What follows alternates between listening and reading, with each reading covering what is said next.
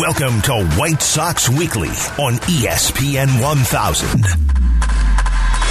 behind-the-scenes look at the White Sox as they prepare for the 2021 baseball season. Brought to you by Wintrust Bank, Mazda of Orland Park on ESPN 1000. Chicago's new home of the White Sox.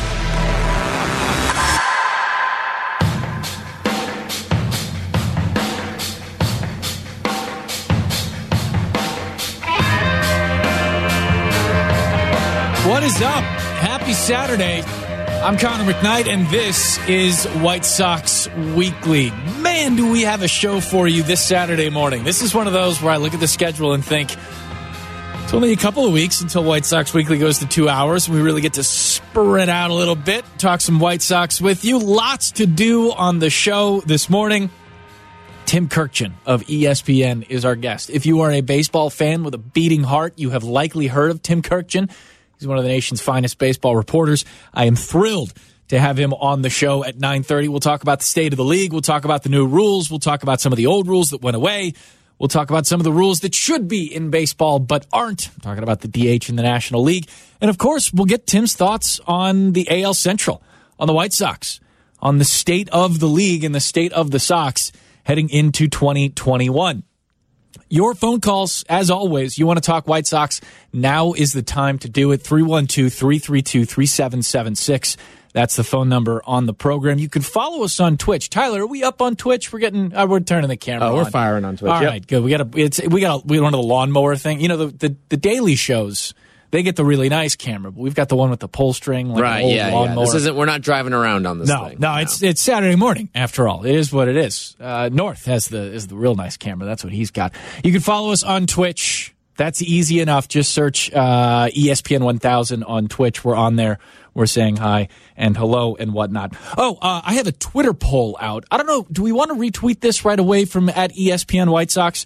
One of the big storylines in baseball right now is that PECOTA, Baseball Prospectus's player projections and team projections, is out. And unfortunately for the White Sox, not that it really matters, it's just a number after all, but unfortunately for the White Sox, they're projected at 83 wins. 83, a fine number, but still not what White Sox fans were hoping for. It's just a projection system. And we'll get into the whys and the wherefores in just a second, but the reason I put the poll in the field the way I did is that when I sat down and tried to sign into my Baseball Prospectus account, Carmen DeFalco, who does a fine show Monday through Friday here on the station, is already signed in. So the question is, do I sign DeFalco up for 7 or 8 super premium subscriptions and then just kind of pass them around the station and let everybody sign into the good stuff that BP does? I don't know. Polls in the field. It's up there for the next 2 hours or so. Spring training is set. And there's been a little change, a small, tiny change for those of you who are not subscribed to the schedule online or anything. It was that the first game of spring training for the White Sox was going to be Saturday, February 27th against the Milwaukee Brewers. It is now the 28th against the Milwaukee Brewers. Major League Baseball and its teams have kind of reworked the schedule just a little bit. They moved one day, and then there's kind of this nebulous gray area in between the end of spring training and the beginning of the regular season. It's a couple of days. The Sox had a date with the Cubs scheduled there. I think there's still some gray area in how those last couple of days go, how those last couple of days work. We'll see. Kind of like everything, it comes with the COVID caveat. We'll see what happens. But right now, pitchers and catchers report on the 17th. Their first workout is next Wednesday. The first full squad workout on Monday, the 22nd, and then the 28th, Sunday, the first White Sox spring training game. You are probably going to want to follow, well, you should already, follow on Twitter at ESPN White Sox, because I got a feeling, this is just me, but I've been told that our broadcast schedule is coming out soon. And as a thinking man, I would expect that the Twitter handle at ESPN White Sox is a great place to find ESPN 1000's broadcast schedule for the Chicago White Sox. I was also reading this. This is kind of a new change and something that I was a little bit surprised at. Somewhat welcome news. But I was reading Daryl Van Schouwen, the Dutchman, in the Sun-Times, as you all should do. the opener at Camelback Ranch will have fans. In fact, there's right now set to be, this is according to Daryl's reports, 14 games at Camelback Ranch, of course. There are plans to have up to 2,400 fans in seats. I'm not sure if that's also for Dodger games, and I don't know that this necessarily is the blanket policy of the Cactus League. We'll talk with Tim Kirkjian about that a little bit, see if he knows anything about how the Cactus League could work with fans, and given the independent municipalities there like Glendale and Mesa and Scottsdale and all that kind of stuff. It's a little bit different in Florida. The Grapefruit League, they've already reworked some scheduling and some pod play, all that kind of stuff. Anyway, that's 2,400 fans, 18% of capacity. Those tickets go on sale on the 20th. You can get those seats, Daryl writes, in pods of either 2, 4, or 6. There's rules, of course. You have to be masked unless you are eating or drinking. And I know what you're thinking. What if I were just eating a hot dog for the entire game? No, that's not responsible for a whole bunch of reasons. No bags, it's cashless. There's hand sanitizers throughout, all that kind of stuff. And I put it out there because I know a lot of people, and I'm right up there with you. I love the spring training trip. I love being able to go down there. I know a lot of people went down with families. Tyler, you were taking like spring training trips. Yeah, we were just talking about that. Yeah, so I went back in like 2005. And then I think I went again when I was in high school, probably my freshman year of high school. You were a kid, 2005? Mm-hmm. You had the kid trip? 8 years old, yep. Yeah, junior in college, no big deal. That's fine. It doesn't hurt as much as it should. Anyway, at ESPN White Sox is where you should follow on Twitter for some of that news. You would also see, if you went to go follow, you would see the very first pictures of White Sox broadcaster Len Casper at Guaranteed Rate Field. And I know this because I took some of those pictures. And Len asked me, before you're like, you're creeping and being really weird. Yes, but also Len asked me to take the pictures. We were out there. The candids. Yeah, right, exactly. Something discreet, something that looked contemplative and mysterious in there. Like I wanted to be here, but also didn't want the photo so much. Like I'm working out now. It was great. It was a cool trip. Nice to be in the space again. Nice to be around. Cool to. I mean, it really was. It was really cool to see Len Casper walking, stalking the grounds and kind of getting a sense of where he was going to work and all that kind of stuff. Those photos and all the kinds of behind-the-scenes stuff are fun things that we're going to do for you on ESPN White Sox. We're also doing Ask Connor. It's the hashtag.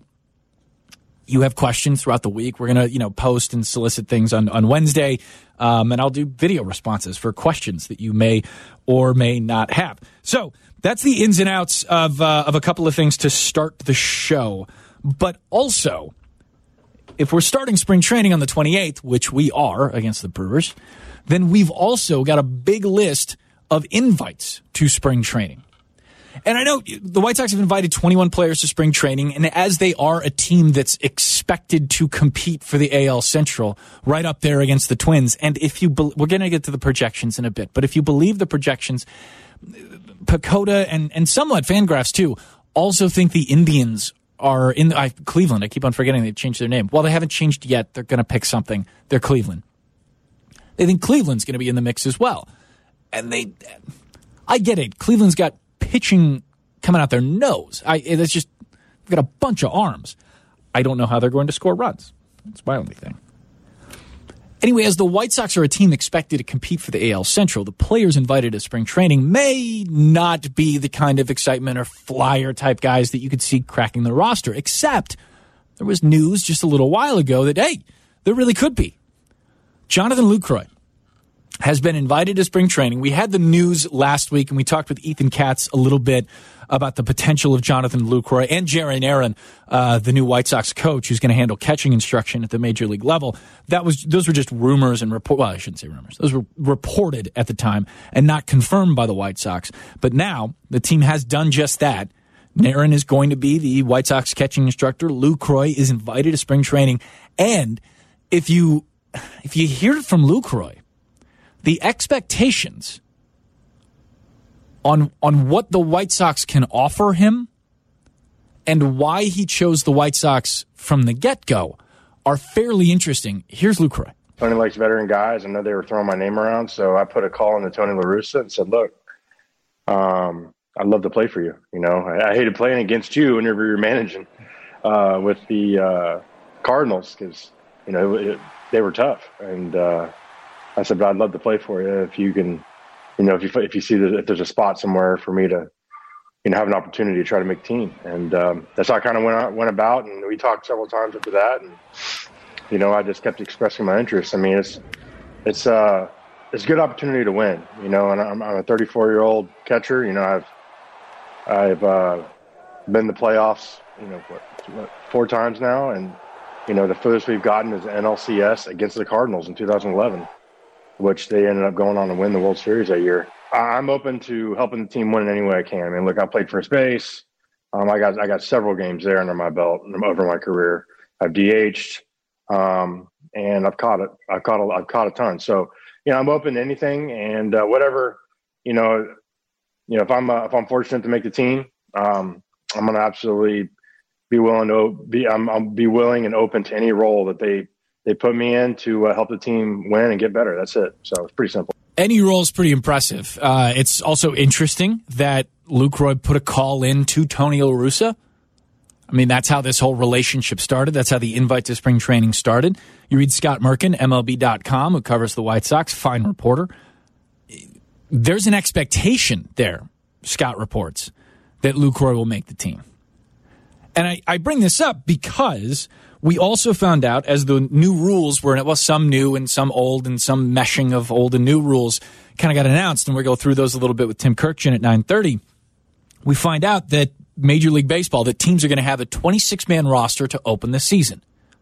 And that'll expand from 26 to 28 come September. Furthermore, because of the concerns around COVID still, obviously, it's very much part of our lives, there will be a 5-man taxi squad throughout the season.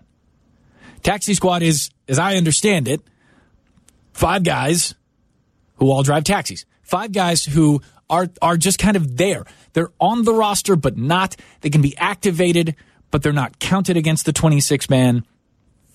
They're not playing minor league baseball either. So the question of who constitutes this 26 or this 5-man taxi roster is kind of an interesting one, right? Especially when it comes to the catching situation for the White Sox. I was just kind of doodling out the 26-man roster for the White Sox. And as I'm thinking about it in my head, this is in no ways official, right? I mean, we're still 2 weeks away from spring training even started. Injuries are going to happen. Things are going to pop up. Dead arm phases will occur, all that kind of stuff. But you go through the starters, and you figure there's 6 there, right? Lucas, Lynn, Keuchel, Cease, Rodon, and Reynaldo Lopez will likely battle things out for the 5 spot. And I would imagine that whichever one loses probably has a spot as the long man or in the bullpen or something like that. I don't really see either one of those guys, assuming, a relative and base level amount of competition and talent that they get there. They'll stay on the major league roster. Then you got 5 relievers who are absolutely in: Hendricks, Bummer, Foster, Hoyer, Marshall. Then some combination of like 3 of Jace Fry, Zach Birdie, Jimmy Cordero, Garrett Crochet, maybe somebody else who pops up. It becomes interesting in spring training. Then you've got the catcher spot: Yasmani Grandal, Zach Collins, Jonathan Lucroy, all kind of in that mix. And as you start to look, okay, well, if Andrew Vaughn makes the team out of spring training, do you want to carry 3 catchers? If you want to carry 5 outfielders, if somebody makes that interesting from a defensive standpoint, a mix and match standpoint, do you carry 3 catchers? Do you want Zach Collins, if Lucroy makes the team, do you want Zach Collins on a taxi squad where he's not playing but ready and available? Or would you rather have Zach Collins at AAA taking at bats? Granted, the minor league season doesn't start at the same time as it usually does. It's pushed back a month, too. Some interesting questions there. And because of the rule changes, something the White Sox are going to have to keep an eye on. Spring training has a way of sorting a lot of things out for the teams themselves, but something Sox fans, I know, will be interested in once we get to start playing baseball against the Milwaukee Brewers on the 28th. That's the first day of spring training. When we come back, there's another big change in baseball. It's actually to the baseball, and it got reported just last week. You got White Sox Weekly on ESPN 1000. A behind-the-scenes look at the White Sox as they prepare for the 2021 baseball season. Hey, Chicago, the White Sox are back. Welcome to White Sox Weekly on ESPN 1000.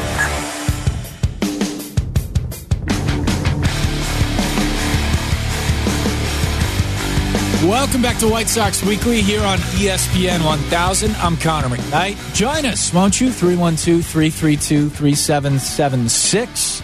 White Sox are going down to spring training shortly.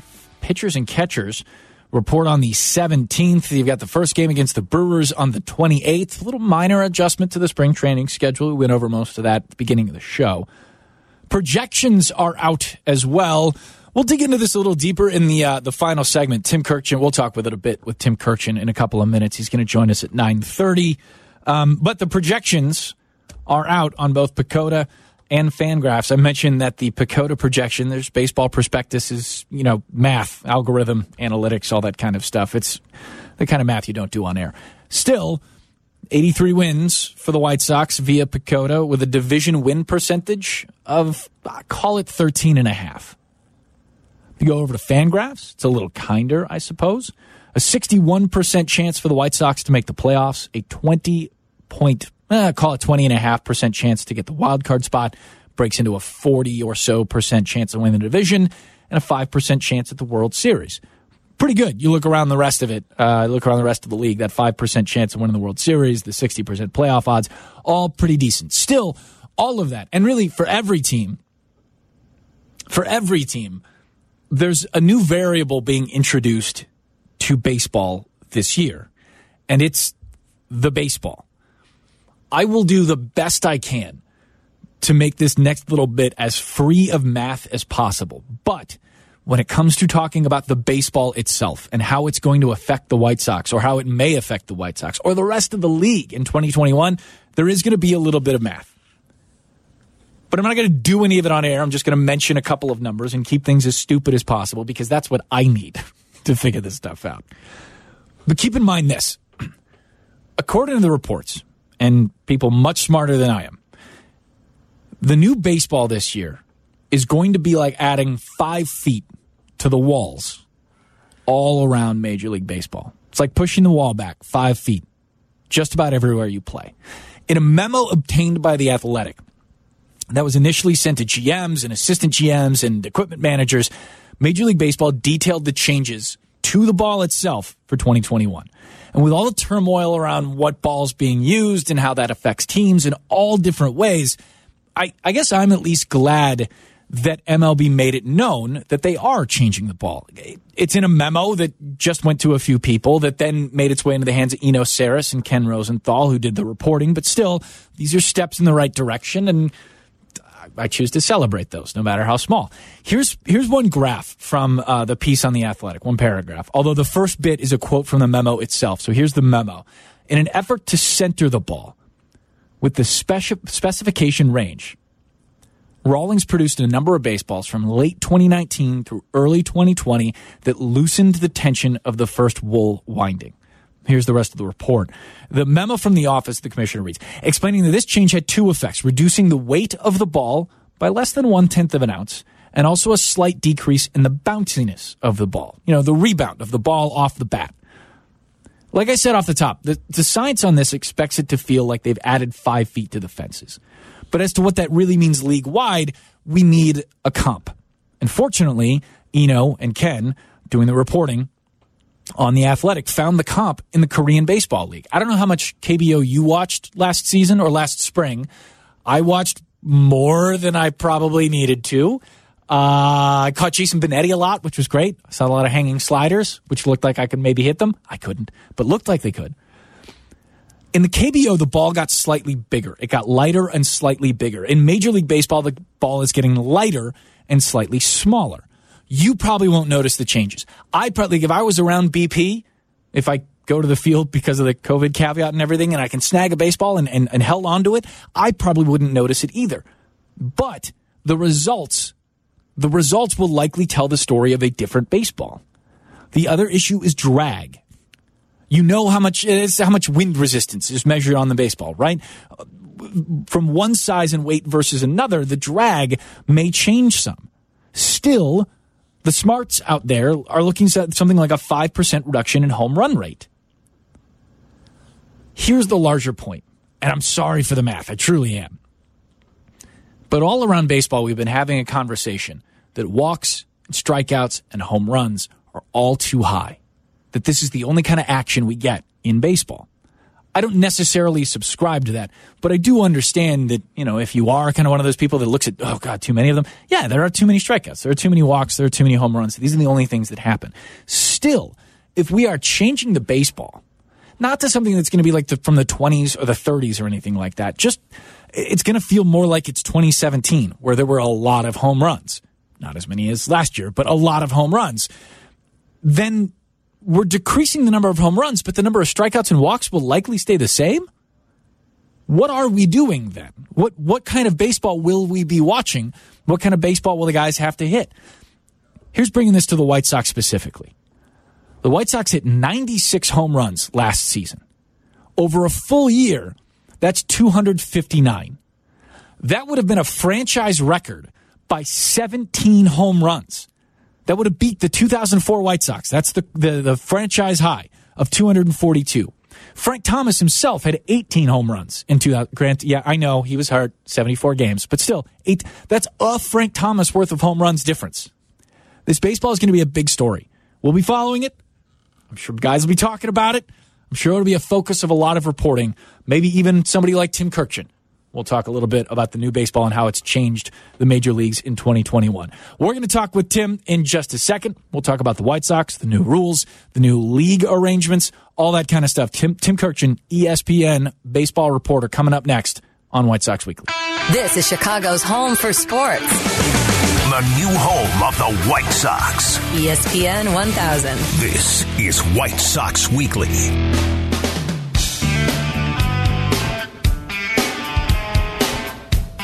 This is White Sox Weekly on ESPN 1000. I'm Connor McKnight. Been talking about the agreement the league and the players union have reached. Been talking about invites to spring training, a spring training schedule. It's all set. We're all ready to go. And sure, some of it might change, but that's why we figured we'd call Tim Kurkjian of ESPN. Tim joins us now on White Sox Weekly. Hi, Tim. Thanks so much for your time. Really appreciate you coming on the show. My pleasure, Connor. So we have a new agreement. We have new rules. We have roster sizes. And even though the snow is really coming down outside here in Chicago, we are very close to spring training. I wonder, Tim, if you could characterize how the league and players and all the other entities that are involved in conversations about getting this season off the ground, given the state of COVID, got to this point and how the conversations kind of went. Well, I just kind of wrote that story. It'll run on Monday on ESPN.com. I think everyone is really excited about spring training and at the possibility of playing 162 games unlike last year. However, I sense that everyone I talk to, there is concern, if not great concern, on how this is going to be pulled off, because it's going to take complete collaboration between the union and the owners in order to make all this work. It's going to take incredible discipline, like we saw last year for most of the season, by the players and everyone around the clubs to make sure safety protocols are followed. Otherwise, we're going to be in trouble again, just like last year. I know the people I talked to basically told me they're worried about the potential start and stop of the season, which I think you can do in basketball. You might even be able to do it in football. But you take 3 weeks away from baseball after a bunch of positive tests, you almost have to start over. Those are my concerns. But I'm encouraged that the union and the owners at least came to an agreement on something, and it's the rules for 2021 and a few other things. We have a long way to go to pull those two sides together. We have a long way to go to get through spring training and 162 games, but I'm going to take the high road and think, all right, at least we're on the right track here.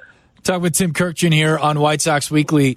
Tim, how much of the agreement, and I'm using the quotes around it, you can't see it, but I am, how much of the agreement do people understand may need to be changed. Is everything open to a better process should COVID present a higher challenge?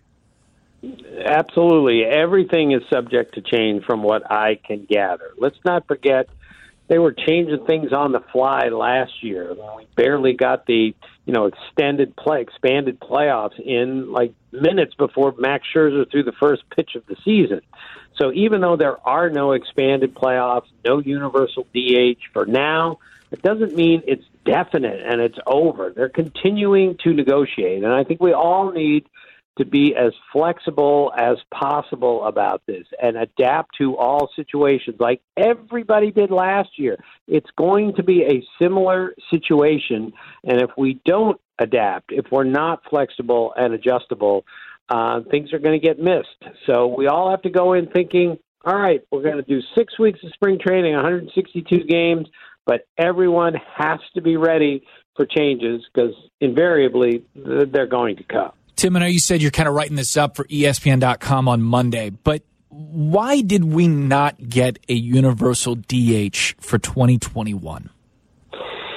Well, this is the kind of thing that troubles me, is that is a bargaining chip for the next collective bargaining agreement, which that ends on December 1st. And sorry, this is just not the time to be holding back bargaining chips for the next CBA. We have to get through this season first. And I think the universal DH will help get through the season. It will keep pitchers healthier. It will keep players healthier because, Jose Abreu can get a day off at first base. Well, obviously that's going to happen. In the National League, Juan Soto can get a day off in left field and be the DH and get his 4 at-bats. So I think it's the right thing to do, and I'm confused and I'm concerned that they still haven't come to an agreement on that. But it's always hooked, it seems, to expanded playoffs. Those are 2 bargaining chips, and the 2 sides can't agree on this. And an agreement has to come really soon here so we can know what the rules are as we enter spring training and then the regular season. Do you think that those 2 things will be as hooked together as they have been up to this point when the 2 sides enter another negotiation after the season passes? Yeah, I think they will be, but the CBA is going to cover everything. There's only so many changes you can make right now in the middle or at the end of a contract. But once we get a new one, all bets are off. But yes, those 2 are hooked, and it'll be fascinating to see just how the rules that we used last year work this year. It'll be interesting to see just how the labor situation works during the season, because I'm worried at this point that 2 sides don't get along very well, and they're going to have to get along as well as possible if we're going to get through the CBA and actually have a 2022 season without any sort of work stoppage. You know the voice. It's Tim Kirkjian of ESPN talking baseball here on White Sox Weekly. Tim, we were talking earlier in the show. We kind of opened the thing up with the idea of Jonathan Lucroy being invited to White Sox camp and how that plays into the roster sizes and the taxi squad. It's 26 with 28 in September. There's the 5-man taxi squad. And when it comes to a guy like Lucroy, the question kind of becomes for the White Sox and for a lot of other teams around baseball, do you want a guy like that on the roster or on the taxi squad so he can be if it happens? If he pushes a guy like Zach Collins out, do you want Collins on the taxi squad, or would you rather move him to AAA where he gets at-bats? How do you feel like teams are going to work those 3 different roster work kind of machinations in 21?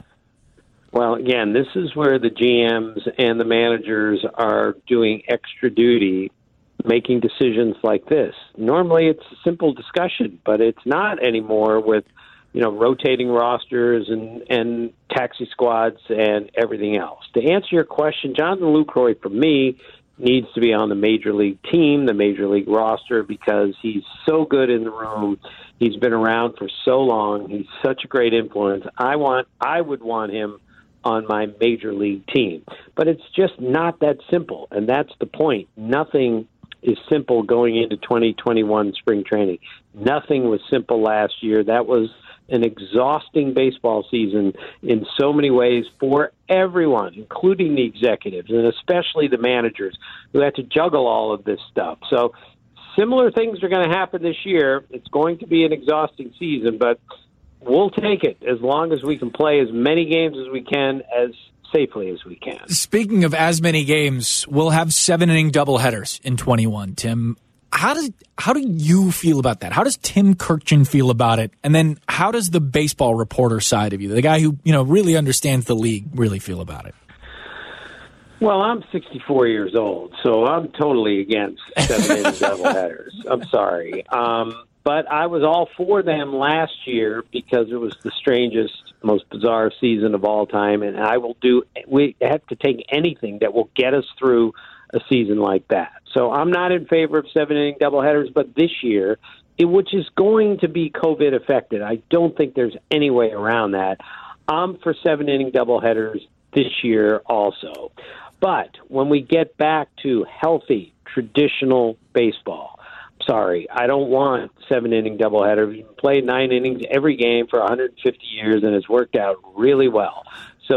But this year is different. It's going to be different. So whatever it takes to get everyone through in a healthy manner, I'm going to have to go with again this year. So I remember covering my very first softball game in college. I was covering sports for the paper in Wisconsin, and out trots a runner to second base in extras. And I didn't know what was happening. Fast forward, 15 years later, and we've got it in Major League Baseball.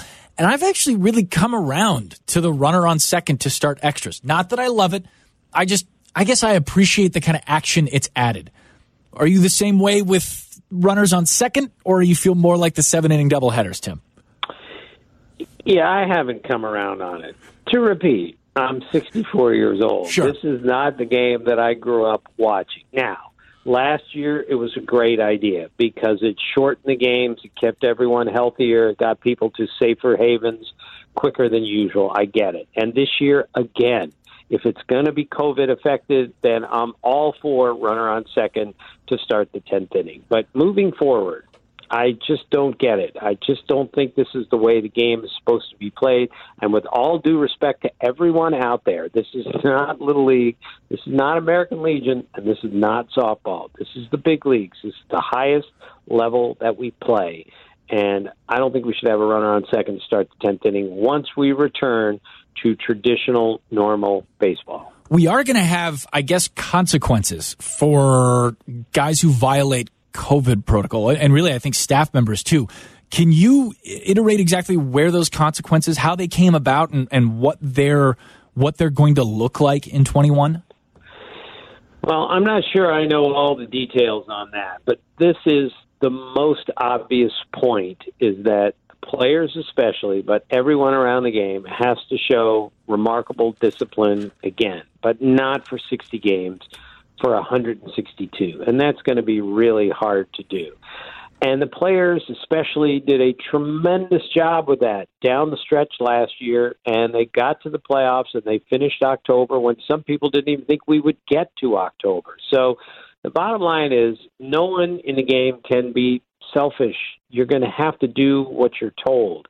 And you're going to have to think of your extended family around you, the team. So when you come back to the team, you got to be really careful with what you did before you rejoin the team in any form. So that's what it's going to take, and that's why there should be punishments, because all the players have to recognize the importance of following these protocols. Otherwise, we're not going to get through this season. Tim, I know it's February 13th, so it's incredibly early for me to be asking you the question, but I have to. How do you see the White Sox faring in the Central? Well, they're the best team in the Central. And they're going to the playoffs. I'm pretty sure about that. I mean, they were, 35-25 last year. They were first in the American League in homers. They were second in runs scored. They had a pretty good pitching staff. And they've upgraded that pitching staff. Lance Lynn, Liam Hendricks, oh my goodness, what two great additions to that pitching staff. They've added some additional help in the outfield. And I love where the White Sox are right now. I think they're going to be perhaps the clear team to beat in the Central, even though the Twins are very good still, but the Indians have taken a step back. So there's really nothing not to like about the White Sox right now, and all those great young players. They're signed for several years, all of them, so they can keep this team together for some time. Tim, really appreciate the time. Thanks so much for coming on White Sox Weekly. Okay, Connor, thank you. See you. Absolutely. That's Tim Kurkjian.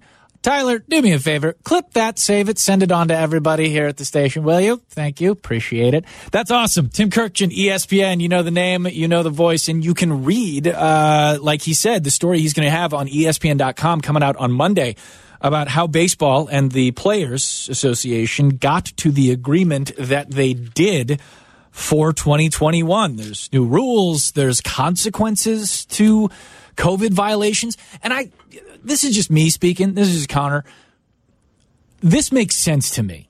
We're not sure what the consequences are going to be. We do know that a positive COVID test is going to mandate a 10-day isolation period for players and close contact folk, right?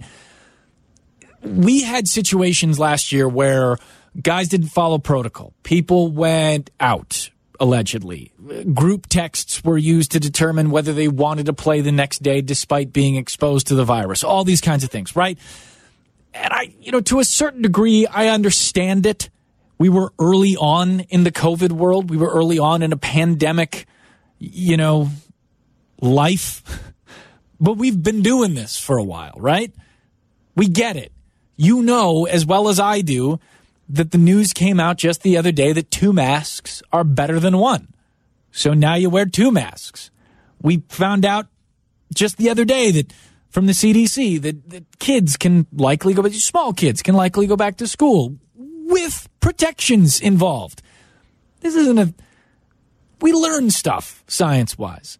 And it is on you, the baseball player, the baseball staffer, the GM or whoever, to follow the rules now. We've been doing this for a long time, nearly a year, right? Since Rudy Gobert tested positive in the NBA, it's been almost a year now. We understand this, and I don't think there's anything wrong with holding people accountable who violate protocol. Now, the tricky part is, and we know this too, even if you follow protocol, even if you wear it, it can still happen. You can still pick it up. I think determining who gets the consequences and who doesn't, and I'm going to talk about the 10-day isolation period. That's not a consequence. That's just good health and safety protocols. That's got to happen. But I understand. And I'm actually glad that the two sides agreed to some kind of consequence for those who violate the actual protocol. Tyler, we have a chance to phone call on the other side. Eddie's up when we get back. All right, Eddie's up when we get back. You'll also hear from Lucas Giolito, who took a turn hosting Sirius XM Radio, the MLB Network Sirius XM Radio last night. He had some fun stuff to say about his last season and the expectations for 21. Your phone calls coming up. White Sox Weekly, ESPN 1000.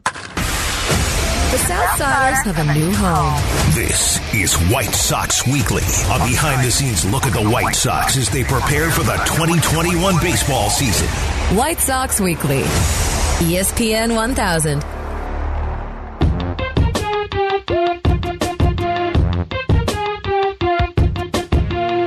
Welcome back to White Sox Weekly here on ESPN 1000. I'm Connor McKnight. Got you for the next, 8 minutes, something like that. The boys have the hockey show next. Patrick Boyle and Brian Hanley are coming up. Set to be a fun show. Out to the phone lines we go. On the north side, it is Eddie. Eddie, what's on your mind, my man? Thanks for calling White Sox guys, Weekly. How are you? It's just this baseball thing with this guy on second. It's got to be the biggest joke I've ever seen out of any professional league. You don't like it? Why doesn't the NFL just go with college then and put them on the 20-yard line and just run it like they do? Well, the NFL did change rules so that the quarterback almost cannot be touched. I mean, it's not like leagues don't change the rules. I know, but what makes a team like, we got to get a really speedy guy now because we got this new rule and we throw a guy on second base. This is video game baseball. You just don't reward a team, a player on the base. If you want to do anything and you want to speed it up, you bring it to 3 balls and 3 strikes in extra innings. Eddie! You drop a ball. Eddie! And I guarantee you'll get it to it. Eddie, you're telling me that a less radical change than putting a runner on second base is changing the actual structure by which we count? Well, we're counting 7 innings to 9 inning games.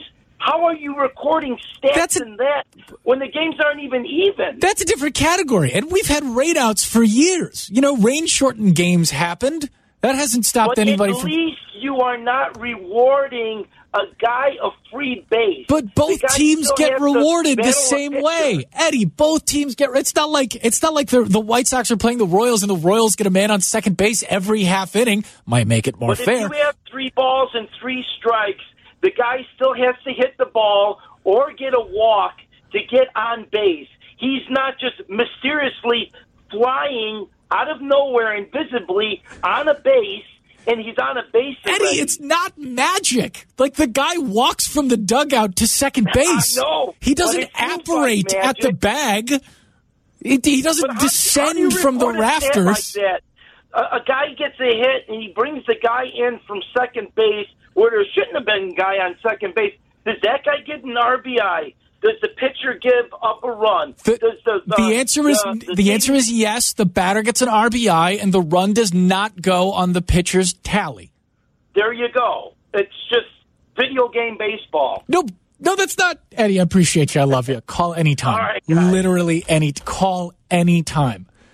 It's not video game baseball. It's real baseball. We put it into play. 3 balls lengthen the game, too? Because then you're just having walk after walk after walk. That's my favorite part. That's just fantastic. Listen, here's what I'll say about the runner on second base. I was like Eddie. I would rather change the actual fabric of the universe than have a runner on second base to start extra innings. But I was talking with a friend of mine, Joe Brand, who broadcasts minor league baseball, had been for the Chiefs for years. And he's seen it a lot. And he worked really hard to convince me that, this is actually fun. This actually works. And I remember watching, I was trying to think about this in the shower on the way out here, and I just couldn't remember. I think it was a Padres game that I'm watching last year. The Padres were hitting, so it wasn't Tatis at short, but it was somebody else. And runner on second, ball's hit to the right of the shortstop, hard hit ball. It's one of those plays where the shortstop chucks it over to first 9 times out of 10. Get the sure out. Guys on third, so be it. Maybe the run scores. Maybe we keep involved. Maybe you walk a guy, set up a double play, all that kind of stuff, right? And instead, this dude, hard hit ball to the right, he's got to get up and from a knee, makes a throw to third, doesn't get the runner. First and third now, nobody out. First inning of extras, we're in the 10th. And they end up stranding the bases first and third. And then I think they played another 2 innings or something like that. And my heart leapt. It was like, oh my God, that's a challenging defensive play right off the bat. You're getting action. And if what we're asking from baseball most, if not more than anything, is more action, that runner on second does provide some for you. College softball has been doing the runner on second in extras for since I was in school. And even before that. It's worked out fine. It's fun. No, it's not your traditional baseball. But it does provide fun, and it does cut the length of extra innings games. It does. That is a scientific fact. I have a question for you. Go ahead. Because you did softball. So I was doing a softball game yesterday. DePaul, they're playing in a dome this weekend. How do you score it? Where do you put the runner on second in your scorebook? Oh. Because I was filling out my scorebook, and I'm like, all right, where do I put this runner on second in my scorebook? So you should know, I am a crazy person when it comes to scoring a game, and Len's got this super advanced, ultra progressive spreadsheet that he keeps score on. He showed it once to me a couple of years ago, and I'm like, well, I don't know what that is. I might as well go to the moon. I have no idea. But what I would do, I'm thinking about this in my head, because I haven't really scored a game since I was, doing this job a couple of years ago. I would, you end the inning with a little slash, right? And then in that next box, in that next inning, because that runner goes on second base, right. I would somehow draw lines around that box and be like, oh, he's just the runner in second. Like a ghost runner, yeah. Yeah, I would ghosty on second, and then he gets batted in. Okay, there you go. I'm really... The 7-inning doubleheaders are fine from a selfish perspective, from a guy who's going to broadcast and be there, and that's nice. It's good. It's better than playing through 2 12-inning games. Don't laugh, Boyle. You know what's up. I like the runner on second and extras to a point. It's been much better than I thought it would be. I'm fine if it goes away. Truly, my biggest issue with all of the rules changes that have happened over the last little bit, it's the 3-batter minimum. I'm not a fan. And I don't think it's done what the league hoped it would do in reduced pitching changes and time spent and all that kind of stuff. I'd rather see the lefty-lefty matchup. I'd rather see that dude come out. I'd rather see Ray King strutting himself out of the ball. You know what I mean? Like, I want that kind of stuff. Unfortunately, we won't have it. We will have baseball, and it's coming up awful soon. That's been White Sox Weekly. Truly appreciate it. We've got some, Eddie was a great phone call, and I'm glad to talk to White Sox fans. Next week, we got some great stuff from Lucas Giolito, who hosted on Sirius XM last night. Some really solid stuff there. We'll have that for you. The boys have the hockey show coming up in just a bit. Patrick Boyle and Brian Hanley are on the way. Who you got on today? You get Steve Conroy up today? Steve Conroy's coming up at 10:30. Stay tuned. It's the hockey show next. This has been White Sox Weekly on ESPN 1000.